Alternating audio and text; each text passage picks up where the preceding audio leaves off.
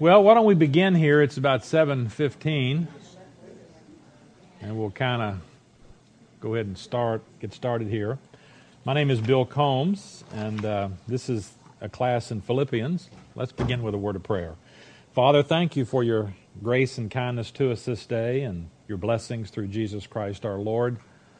Thank you, Father, for this church and the opportunity to study the Word of God here in this place. We ask your blessing upon each class member, that this class might be of benefit and help, might encourage each one of us in our Christian lives, give us greater knowledge and understanding and desire for the Word of God and for the will of God in our lives. We pray in Christ's name. Amen. I've got some notes here. I guess has everybody got the notes here? And we'll just start right out here on page 2 here. Forgot my Bible tonight. Everything is pretty much here, but I do have my Bible on my phone, so I am. But I was bringing my big NIV study Bible, my great big wide print thing, because I was gonna, in case I needed to refer to it. But you know, old age, how it is. You got had the computer to stuff down here and the Bible here, and I just walked out of my office and left it.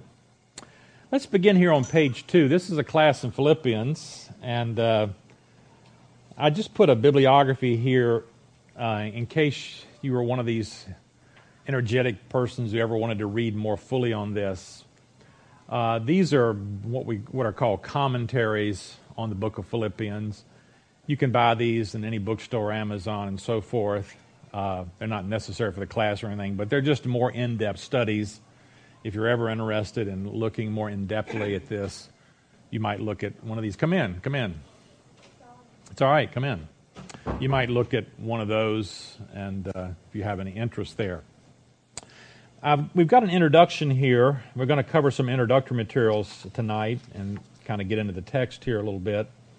But I thought we would just go over some introductory materials about the book. And first of all, I thought we would, let's see if this works now. I wasn't sure who was in the class, because I know you have younger believers, people who have been saved maybe not that long. And I was thinking back to the days when I was a teenager and I was going to a Southern Baptist church. I was unsaved, but I was raised, going to church occasionally. I've tried to get out of it as much as I could, but I can remember going to, and, I could understand the Gospels, but sometimes we'd read the Gospels and sometimes we'd read the epistles, but I didn't really understand what the connection was. Nobody was really explaining anything to us. I thought I would just, for a moment, we would just kind of rest here and think about what we're studying here when we're studying Philippians. If we look at the New Testament, this is sort of how it's broken down as far as types of literature. I'm sure you're all familiar with this. We've got the Gospels, of course, which are, generally sort of biographical stories about Christ and his ministry and so forth. We've got the book of Acts, which kind of is a separate category, which is the history of the early church and so forth. And in that history of the early church, we find a lot about certain apostles, mainly Paul and Peter mainly. But we find out about one of the apostles we call Paul. Remember, Christ had 12 apostles. One of them was a defector, Judas. But Paul wasn't among those 12, you remember. Paul was, of course, saved later on the Damascus Road, you remember in Acts chapter 9. Paul was born in Tarsus, and we'll show that on a map a little here later. He was born outside of the Holy Land. He came to the Holy Land. He came to Jerusalem when he was a young man, probably around the age of 12 or 13. So he was probably around when Christ was on earth and ministering and so forth. Most people think Paul was born maybe about 5-10 years after Christ was born. Come in.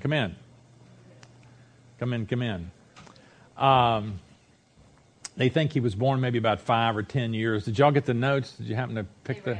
Oh, I'm sorry. Yeah. That's all right. We won't need them anyway. So about 5 or 10 years after Christ was born. So Paul was probably in Jerusalem when Christ was having his ministry, but Paul never refers to that. He was a Pharisee. He was becoming a Pharisee. We don't know anything about that, but he got saved, and then God used him, you remember, to write 13 of the New Testament books. These letters or epistles here, Romans through Philemon, this is how they are in our Bible. They're actually there by length. So the reason they're in the order they're in the New Testament is they've just been traditionally placed there by how long they are. Not when they were written. The first one written was probably Galatians, was the first one written. Then 1st and 2nd Thessalonians was written. 1st and 2nd Corinthians, then Romans. The later ones written were Ephesians, our book, Philippians, Colossians, Philemon, and then 1st, 2nd Timothy, and Titus. So our books were actually, the book we were looking at, Philemon, was written much later than these other epistles. So God used Paul to write 13 of those epistles. He used some other men to write some others, and there's the book of Revelation. And so these epistles are actually letters written by the Apostle Paul to churches and to individuals. Remember, 1st, 2nd Timothy, and Titus are sometimes called the pastoral epistles because these men were like pastors sort of under the Apostle Paul, and so they're called pastoral. They deal with pastoral matters and things like that. And Philemon, of course, was written to a person in the church at Colossae who was a friend of Paul's and who, remember, Paul had found this runaway slave, Onesimus, and so forth. So we're interested in Philippians, and we'll look at the timeline here a little later of when exactly this was written. But this is a letter. I mean, if I was God and I was trying to communicate with people down on the human race, this is not exactly how I would do it. You think I would just write a textbook. I'm a teacher, and so I just write a textbook, and here's what you need to know about this, and here's what you know about. But that's not the way God has given us the New Testament revelation. He's given us these types of literature, and interesting, He's given us these letters that Paul wrote to churches, and in those letters we find the truth that God wants us to know. So we have to look at it in that vein. I'll start off here by just looking at authorship, just to say who is the author of this. And of course, the Bible tells us in Philippians 1:1, it says, Paul and Timothy, servants of Jesus Christ, to our God's holy people, and so forth. Paul is the author, and he also mentions Timothy, who is with him at the time. Timothy was one of his companions, was his kind of son in the ministry. So the Apostle Paul is the author here. He's actually named as the author. I just say that because we don't know who wrote every book in the Bible. Many of the books are anonymous. I mean, the Gospel of John is anonymous. It doesn't say John wrote it. The Gospel of Luke is anonymous. It doesn't say Luke wrote it. It doesn't say Mark wrote it. It doesn't say Matthew. It doesn't tell us who wrote these books. Now, we get indications inside the books, and there's tradition. So we feel pretty strongly that these were written by Matthew, Mark, Luke, and John. There's not a lot of doubt about that, but it doesn't actually say it in the book, you know. Now, these books, of course, Paul's epistles, he actually says he wrote them, and so we read that right in verse 1. And as I say, the language and style of the epistle fit well with the other accepted Pauline writings. Let's talk about the destination, or the city of Philippi itself. Here's a map of the ancient world. This is the Roman world of the first century. This would be the area that Rome controlled. Now, eventually they controlled much more. They actually controlled more even at this time into Spain and so forth. But here we see, of course, Rome over here. Here's Philippi over here that we're interested in. This is in what we know as Greece today. Here's Turkey. Here's the Holy Land down here, Palestine, as we might call it. Here's Jerusalem down here. Here's North Africa and so forth. And so Paul is writing this letter to this church here at Philippi, a church that he established, remember, and as we'll see in Acts chapter 16. So there's Philippi. You can see its location there. I say here in the notes, it's about 10 miles off the coast there. You can see, here's the Aegean Sea, and here's Philippi, and here's the port there, Neapolis, and it's about 10 miles off of that port.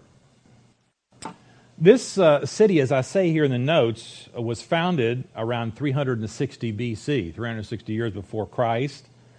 It originally had the name Crinades, which means springs, because there were a lot of springs there, natural occurring water and so forth, and that's one reason why you found a city. You have to establish a city near water, and there was natural occurring springs there. It got its name, Philippi, from a man by the name of Philip of Macedon. You can see here, this is called Macedonia. This is the Roman province of Macedonia. You see that blue line there? And then there's another province here called Achaia, where Corinth is down here. This is showing the way the Romans divided this area up into provinces. But before the Romans took this area, the Romans conquered this area in the 2nd century BC. So around 150 BC, the Romans conquered this area. Before that time, it was controlled by the Greeks, Alexander the Great. I don't know if you've heard of Alexander the Great or not, but he was a famous Greek who conquered all of the known world by about 330 BC. He had conquered the whole sort of known Middle Eastern world there. And it was his father, actually, as I mentioned here, Philip of Macedon, who actually established this city, and he named it after himself. Why not, right? Name the city after yourself.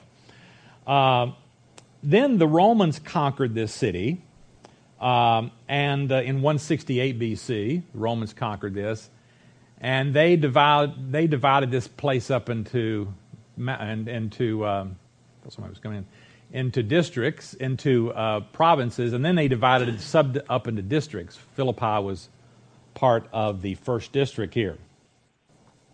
This city gets a lot of attention in the ancient world, as I mentioned there under B there, because of Julius Caesar, because of Anthony and Octavian.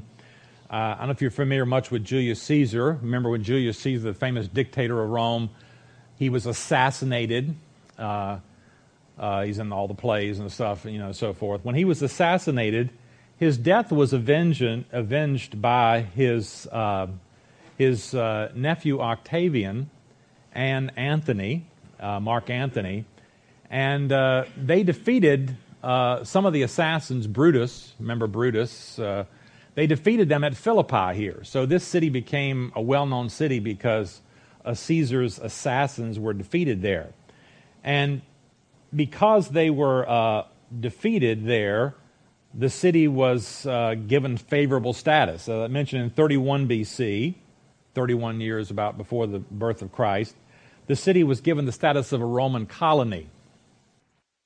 What that meant was Rome, throughout the Roman world, Rome would establish what they call colonies. That is, they would take land and they would divide this land up among people who were Romans, who had Roman citizenship, and were looking for places to live. Normally, these were soldiers.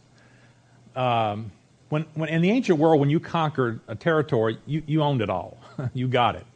I mean, everybody who lived there lost their rights, their land, and everything. When Rome conquered this, they owned everything. And so one of the things Rome did was they had huge armies, huge numbers of legions.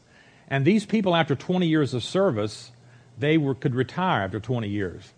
Rome didn't want these people, these soldiers, coming back into the city of Rome, because you'd have all these soldiers back there.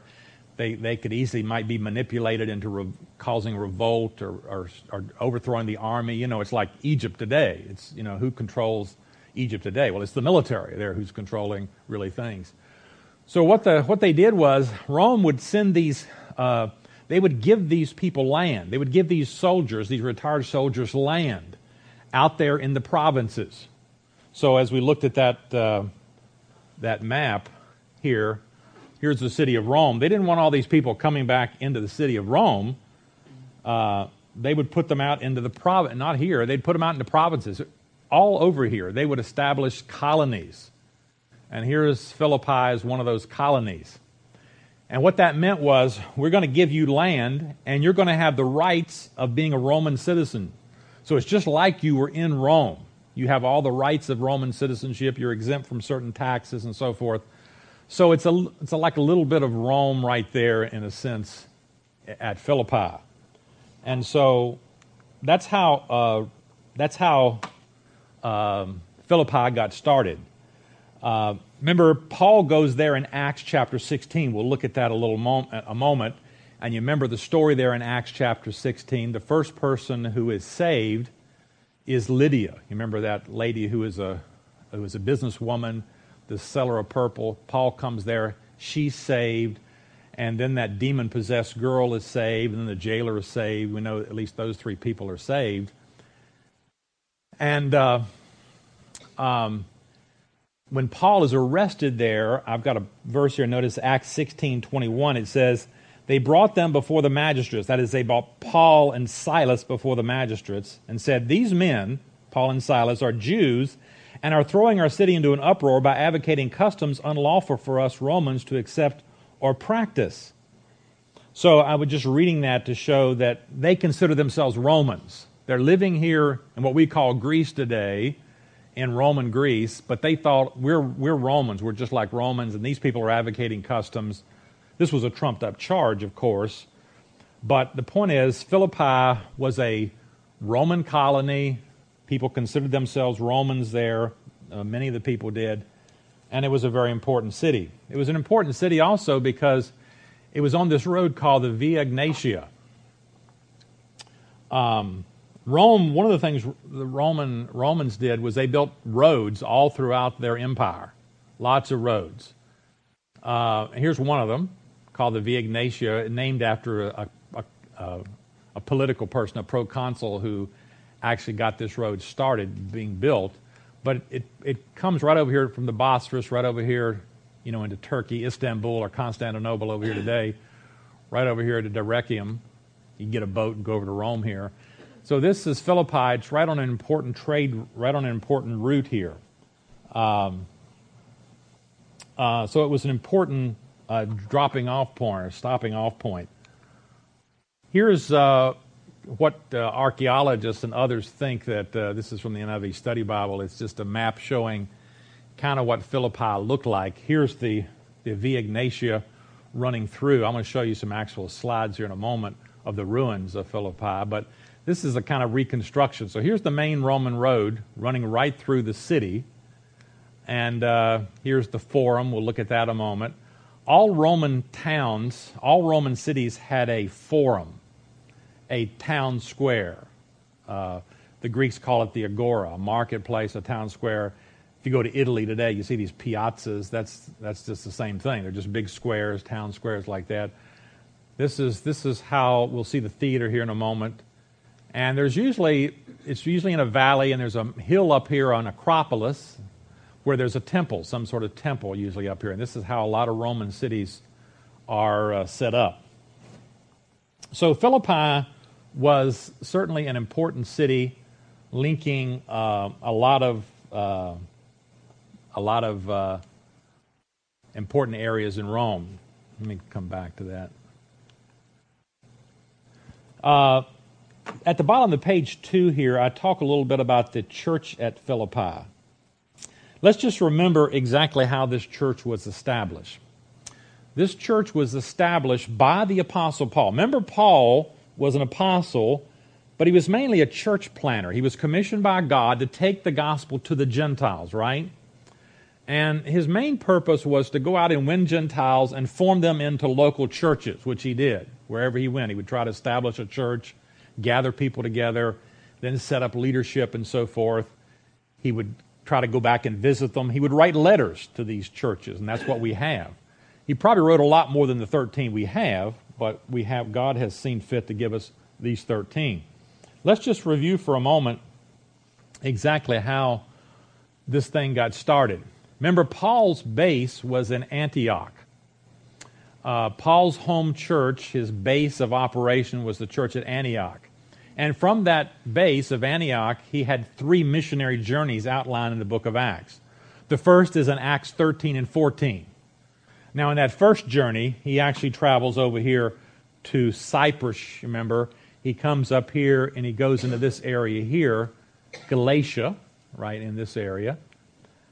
But on the second missionary journey, he takes a different route. He comes up through Syria and Cilicia here on his first missionary journey. As I say, his second missionary journey. As I say here, this is approximately AD 50.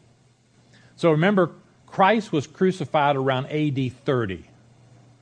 Paul, AD 30 years after Christ's birth, he was probably crucified around AD 30. Some debate about those dates there, but generally AD 30. Then Paul was saved on Acts chapter 9, maybe 33, something like that, 32, 33. And this is AD 50, so this is some years later. Paul has been on his first missionary journey now. He's on his second missionary journey. As I say here, Paul, Silas, Timothy, and Luke make up the missionary team eventually. Actually, when we start out here, it's just Paul and Silas. In Acts chapter 15, verse 41, Paul and Silas decide they're going to go out and revisit the churches that Paul and Barnabas had established on that first missionary journey. But remember, Paul and Barnabas got into a little debate because Barnabas wanted to take Mark along, and Mark had deserted them on the first missionary journey, and Paul said, no, I'm not taking him. So Paul chose this man Silas. So it's actually here Paul and Silas who head out north from Antioch, and they're coming through Syria and Cilicia. This is where Paul is from. He's from Tarsus right here. This is his hometown. So he's coming back into this area. Acts chapter 16, it says they came to Derbe and Lystra. And when they come into this area, this is where they find Timothy. Timothy had probably been saved on Paul's first missionary journey because he had established a church here. And so they pick up Timothy here. And then the three of them, it says, traveled through Galatia. They passed through Phrygia and Galatian region. This is the region Paul had evangelized on his first missionary journey. So now it's Paul and Timothy and Silas are going back through this region again now. So Paul decides that he wants to go over here to where Ephesus is at. This is the province of Asia. If you look back here, you can see this is another Roman province. You can see these blue lines here. Here's the province of what the Romans called the province of Asia. The capital was Ephesus. And Paul apparently had it in mind when he left Galatia to travel due west and go here apparently to Ephesus. But remember, the text says they were forbidden by the Holy Spirit. So next Paul decides he's going to go up into this north area here. He's going to go up into Bithynia. And again, the text says that, God said, no, I don't want you going up there and so forth. And so he goes over to this port city of Troas, Acts chapter 16, verse 8. We're in Acts chapter 16, and of course Acts chapter 16 is where we read about the founding of the church at Philippi, the evangelization of Philippi, and so forth. And so there is Troas. Just wanted to show you, we're looking north here from Troas, and as you look north here, you're on the coast here. This is what you see. You see those islands there? Paul's going to travel over here. You can see these islands up here in the picture. Nothing much remains of Troas today. Now Paul, remember, gets that Macedonian call. Acts chapter 16, you remember he has this dream and he has this vision and says, come over and help us. So Paul doesn't know exactly what to do apparently because he wasn't allowed to go to Ephesus. He wasn't going to Bithynia. And he gets this, come over and help us. So he immediately decides, we decided that God wanted us to go there. So he goes, they get a boat and they go over to the stop at this island, Samothrace, and then they travel over to Neapolis. Neapolis is the port city. It's about 10 miles from Philippi there. So he travels over there. Now remember, this is his second missionary journey. He hasn't established any new churches yet. He just visited those churches in Galatia that he established on his first missionary journey. Now we're into new territory where the gospel has never been before. No one has ever taken the gospel. And we've actually crossed over into Europe. Technically, geographically, this is Asia here. So the dividing line between Asia and Europe, this is Asia this way, this is Europe. So Paul has now come into Europe with the gospel for the first time. Here's Neapolis. This is what it looks like today, Kavala So this is the modern city. The ancient city is somewhere buried underneath there, but you can't exactly go down and tear that stuff up and, and do anything. Not unless you're in Israel. If you're in Israel today and you decide to build something, the people in Israel, the contractors there, they hate this. But the minute they start to build something, if they find anything ancient, they have to stop immediately and call in the archaeologists, and they have to document all this and look and see what's buried below. Then if they can start building again. But of course, you can't do that here.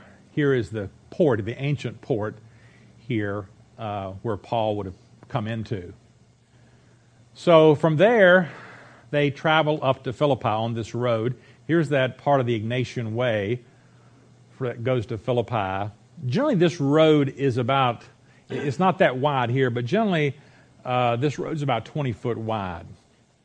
Roman roads varied. They could be 13 or 14 foot wide. They could be almost up to 30 foot wide. It just depended on where they're at and so forth. I can't tell that one there, but it doesn't look 20 foot wide. But usually the Ignatian Way is said to be about 20 foot wide. So you had these stones throughout there. So it was a fairly good road for that time. And here is Philippi. Remember we talked about how in that previous thing there was this Acropolis. There was this mountain where there would be a temple or something. And down here in the valley, this flat plain is where the city would be at. And here's where the ancient city. I just thought I'd show you some things. There's what Philippi looks like today. There's ancient Philippi from above. And that rectangular area, it's about 150 foot by 300 foot, kind of a rectangle. It is a rectangular. That's the Forum. There's the ruins of Philippi, just some stones there today. And there's the Acropolis. There's the Forum there, as you can see. There used to be columns all up here. It would have been a very beautiful thing at the time. There's still some pillars there left. There's would have been shops. These were just all stone. And then usually you would have a roof that was made usually of wood beams covered with dirt and kind of a sod thing, a hard sod kind of thing, but that's all destroyed, of course, with time. Here's that Ignatian Way, the main road that ran right through Philippi that we saw before. This is the road Paul would have come in on from Neapolis to come into Philippi. And here is that, if you remember that map before, we saw the theater. Most of these Roman towns had a theater. And this is the one in Philippi. As I mentioned on page 3, Paul goes to Philippi in Acts chapter 16, if you remember the story there. And normally Paul, when he would go to a city, being a Jew, he would go to the synagogue first. It was just a place to go because he was a Jew. He could go there and find religious people who knew the Old Testament, and he would usually preach the gospel first of all to these Jews. There would be Gentiles always there too, Gentiles who would go into the synagogue, who were interested in Judaism and so forth, and sometimes he'd win some of those and so forth. In Philippi, there was no synagogue. There was this river, the Gangitis River here, right outside of Philippi. As I mentioned in the notes here, according to Jewish law, the Mishnah, it says that if there weren't 10 families, 10 households, then you didn't have to establish a synagogue. But if you had 10 households, Jewish households, you were supposed to actually have a physical building, a synagogue. And apparently there wasn't a big Jewish population here at all. So the Jews who were there were meeting out by this river. Remember in Acts chapter 16, if you read that. And Paul goes out by the river, and there he meets this woman, Lydia, who is a Gentile. She's called a God-fearer. This term is used out through the book of Acts to describe these people who were Gentiles, but they believed that, Judaism was probably right. They had various degrees of belief, but they thought there was one God. It's probably the God of Judaism and so forth. So they were believers in that sense, but they weren't full converts to Judaism.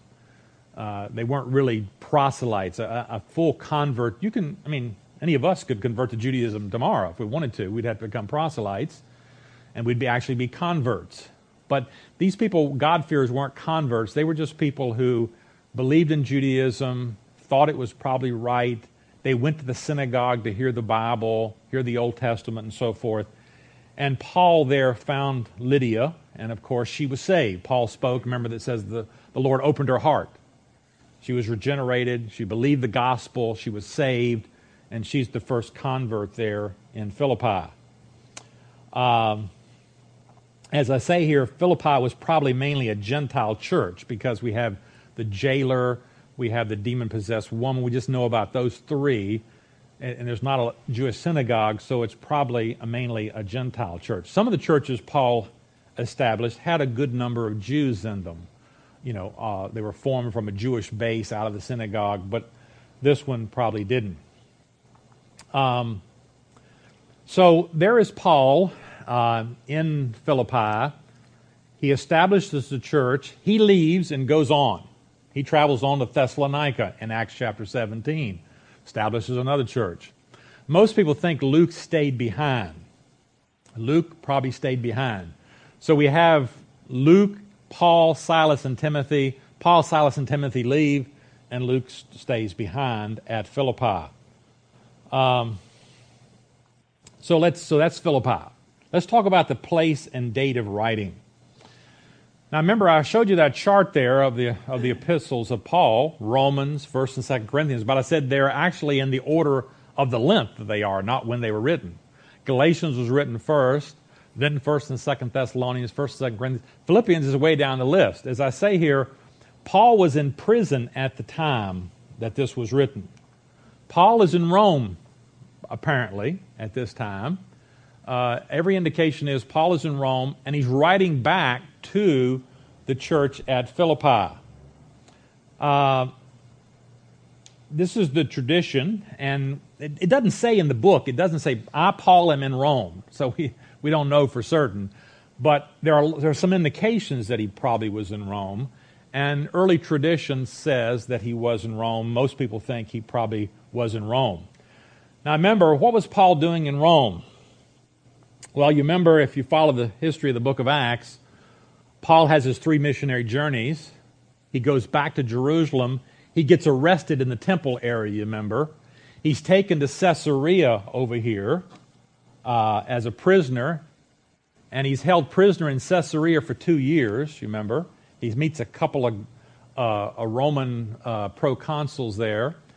And finally, he appeals to Caesar, and he's shipped off to Rome here. He has that sea voyage, that shipwreck, and the shipwreck's at Malta here. And then he gets another ship, and they travel eventually up to Rome. And that's Acts 28. So the end of the book of Acts, Paul is in Rome.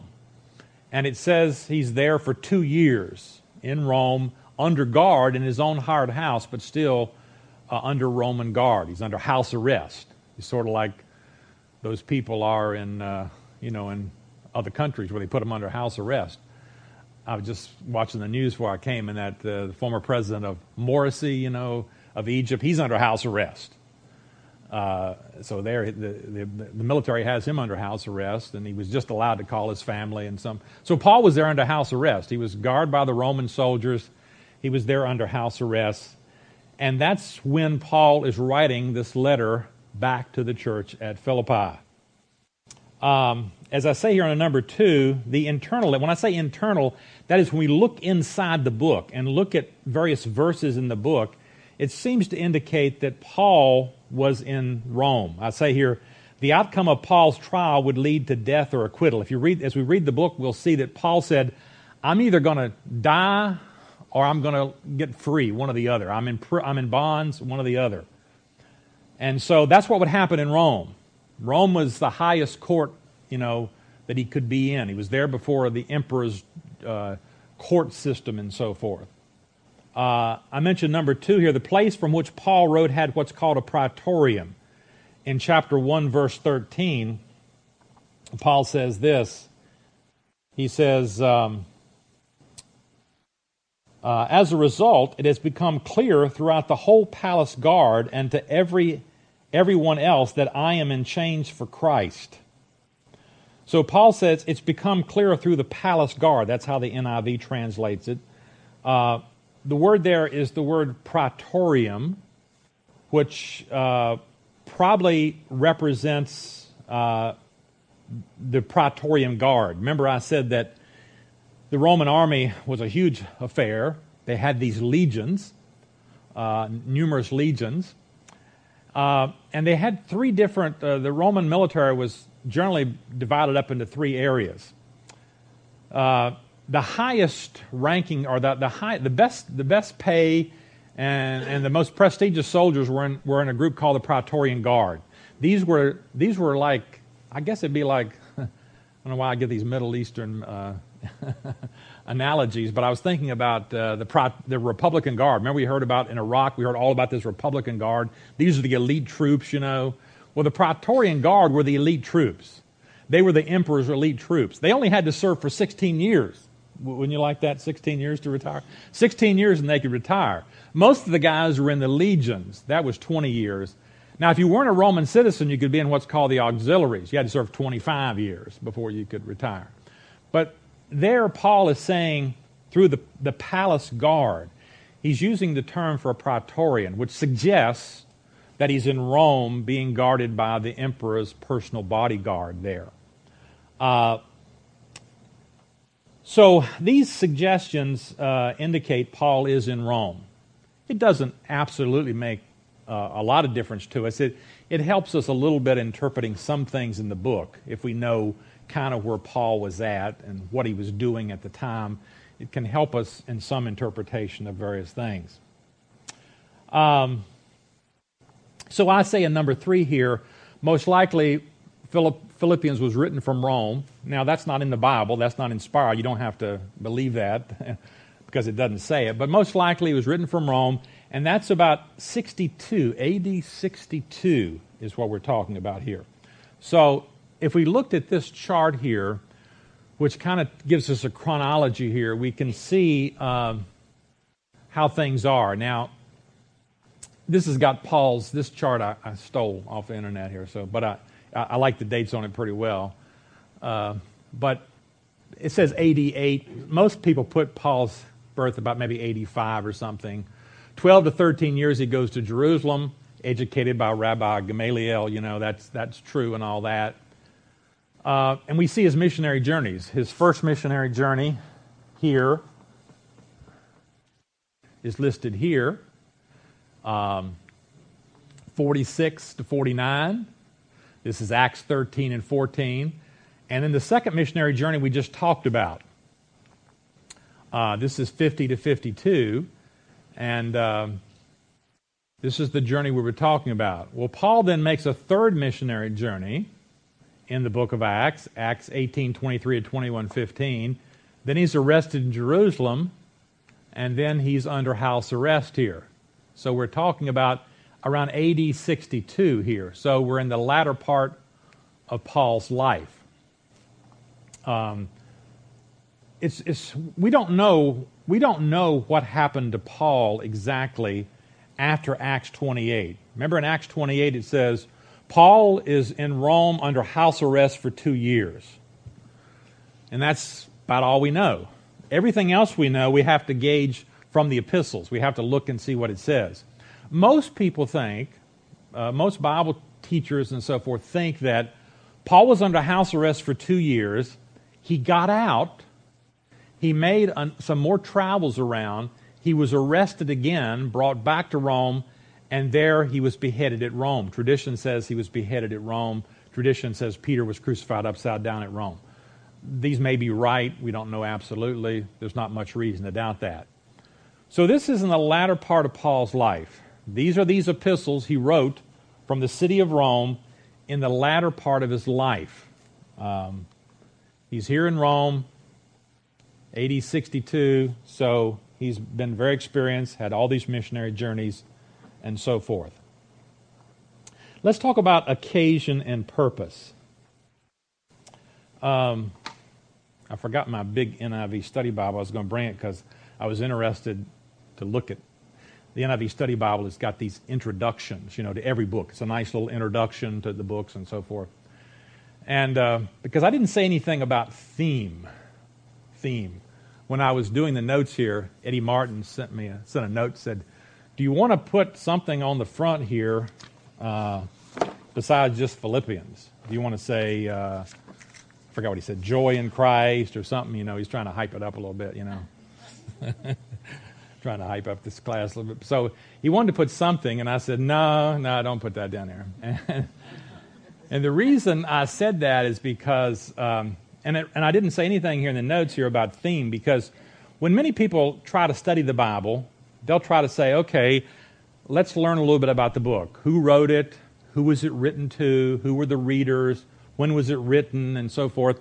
And they'll say, what is the theme or the general? Is there a theme? Well, that's hard to say about New Testament books as a whole, and about Philippians it's hard. That is, a theme is kind of a central idea. It's kind of a central idea, a central topic. And I was looking at the NIV Study Bible, and for every book, it's got a theme. If you look at the notes, it says theme, and the one on Philippians was something about being joyous and persevering in the faith, or something. I forgot what it said, But I often tell my students, because I teach 1 Corinthians quite a bit, I often say there's no theme for 1 Corinthians. And like the NIV Study Bible says for 1 Corinthians, it says something like, Paul is writing a letter to answer the questions and deal with problems in Corinth. That's not a theme. When Paul is writing 1 Corinthians, he's responding to their letter that they wrote to him. He's dealing with problems in the church. There's no theme particularly there. There are topics, there are subjects. But we'd like to believe sometimes there's a central theme. And sometimes with some books, you can kind of see it. Maybe Ephesians, you might see a kind of a central thought that runs through it. And people have searched and searched about Philippians. So one that you often hear is joy. The theme of Philippians is joy. I think joy is a mood. It's certainly a part of Philippians. He talks a lot about rejoicing, but I'm not sure that's the central theme of it. Some people say that perseverance are standing fast in the faith, continuing in the faith. So some of those commentaries I mentioned at the beginning, they'll all say this might be the theme or this might be the theme. They have different ideas and they look at different verses. There's no consensus on that particular idea. Some people say it's what's called a letter of friendship. People in the ancient world often wrote letters to other people to establish a friendship relationship. To say, you're my friend, I'm your friend, we have a mutual bond. There's a number of examples of these. We've got thousands and thousands of ancient letters. Thousands of ancient letters from the ancient world. And so people study those and they try to see, is Paul imitating any of that kind of style? Is he doing anything? It's not clear that he is. What we do know about these letters is they are what's called occasional. Notice I say occasion and purpose. What do I mean by occasion? I'm saying, what was the reason Paul wrote this letter at this time?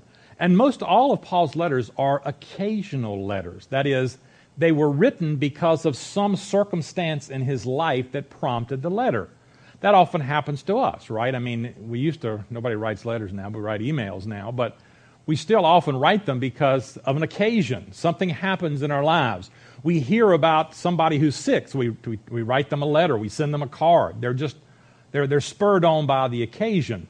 Versus, say, a novel. Somebody who writes a novel, they're just writing a piece of literature or something. Or somebody writes a textbook. They may or may not have an occasion. But Paul's letters were written because of missionary circumstances. And this was written because Paul is in Rome and he's heard some news from Philippi. He's gotten some news from Epaphroditus and others about what's happening in Philippi, and that spurs him to write this letter. So that was the occasion. And what is his purpose? Well, I just mentioned a number of factors here, and we'll have to look at these as we go through the book. I say there was the matter of Epaphroditus. He had been sent by Paul by the Philippian church. He had been sent to Paul by the Philippian church to, quote, 225, take care of Paul's needs. The Philippians had heard that Paul was ill. Now, we don't know anything about that in the book of Acts. We just know Philippians says Paul had gotten ill, and so and he had some needs, and so they sent Epaphroditus to look after Paul, and Epaphroditus gets sick. And so therefore, Paul is writing back to the Philippians, telling them about Epaphroditus, about his illness and so forth. He was sending Epaphroditus back with the letter. Epaphroditus is going back to Philippi with the letter. So Paul had a natural reason to write to the Philippians because Epaphroditus had been sent to Paul to help Paul in his struggles, in his pains, and his difficulties by the Philippian church. Epaphroditus had gotten ill, and now Paul is sending him back with a letter. So that's a good reason to write a letter, right? I mean, that's a good reason. This man who the church has sent has performed admirably for Paul. Paul wants to write a letter thanking the Philippians. Number two, Paul takes this opportunity to thank the Philippians for their generous gift to him. In chapter 4, Paul mentions that the Philippians had sent money to him. They had supported him. Remember I said when Paul left Philippi, the next place he goes is to a city called Thessalonica. And Paul says there in Philippians 4 that the Philippians were the only church that really supported him. They were the ones who were really concerned about him and supported him as a missionary. Paul's policy as a missionary was a policy that most missionaries adopt today. He talks a lot about that in 1 Corinthians chapter 9. And that policy was, Paul says, the person who preaches the gospel deserves to be supported by those who hear the gospel and receive the gospel. So your pastor, Paul would say, has the right to be supported by you. He's teaching you, he's pastoring you as a church. He has the right, Paul says, in 1 Corinthians 9, to be supported by you. And Paul says to the Corinthians, I had the right to be supported by you. But Paul's practice as a missionary was, he says, whenever I go out and preach the gospel to a new area, I don't take any money from those people I'm preaching to. So whenever I go out to this area, I don't go out like a lot of people do on these crusades, these evangelists who come in to Detroit or wherever, and they take these offerings, and take all the money and leave town, Paul didn't do that. Paul said, I don't want to do that because I want to be an example of the freeness of the gospel. I don't want to go to your town, preach the gospel, and take an offering, because then you'll think you got to pay to be saved. You got to pay for the gospel. And Paul says, when I go to a town to preach, I don't take any money from the people I'm preaching to. But he was supported by those people later. If he went to another place, he would take offerings, later on. That's what he did at Philippi. He didn't take any money from Philippi, but when he left, they helped Paul. And they're sending money here to help him. So he wants to thank them for his generous giving. As I say, it's sometimes, some people say that's the real reason for writing. That's the main reason for writing this letter is, it's a thank you letter. Paul wants to thank them for, and he goes into great detail in chapter 4, thanking them profusely for their support for him in his missionary endeavors. I mentioned number 3 here. Paul takes this opportunity to catch the Philippians up on his situation. I mean, they didn't have email. They didn't have telephones. A lot has gone on in Paul's life all this time. What's happened to this apostle who came here and established this church? Well, now he's writing a letter to say, here's what's happened to me in all this period of time. Number 4 here I mentioned, Paul also wanted to warn the Philippians concerning some false teachers. So now we're getting into some of the problems at Philippi. Paul wrote letters, he had good reasons for writing this letter. That is, he wanted to thank the Philippians, he wanted to tell them about Epaphroditus.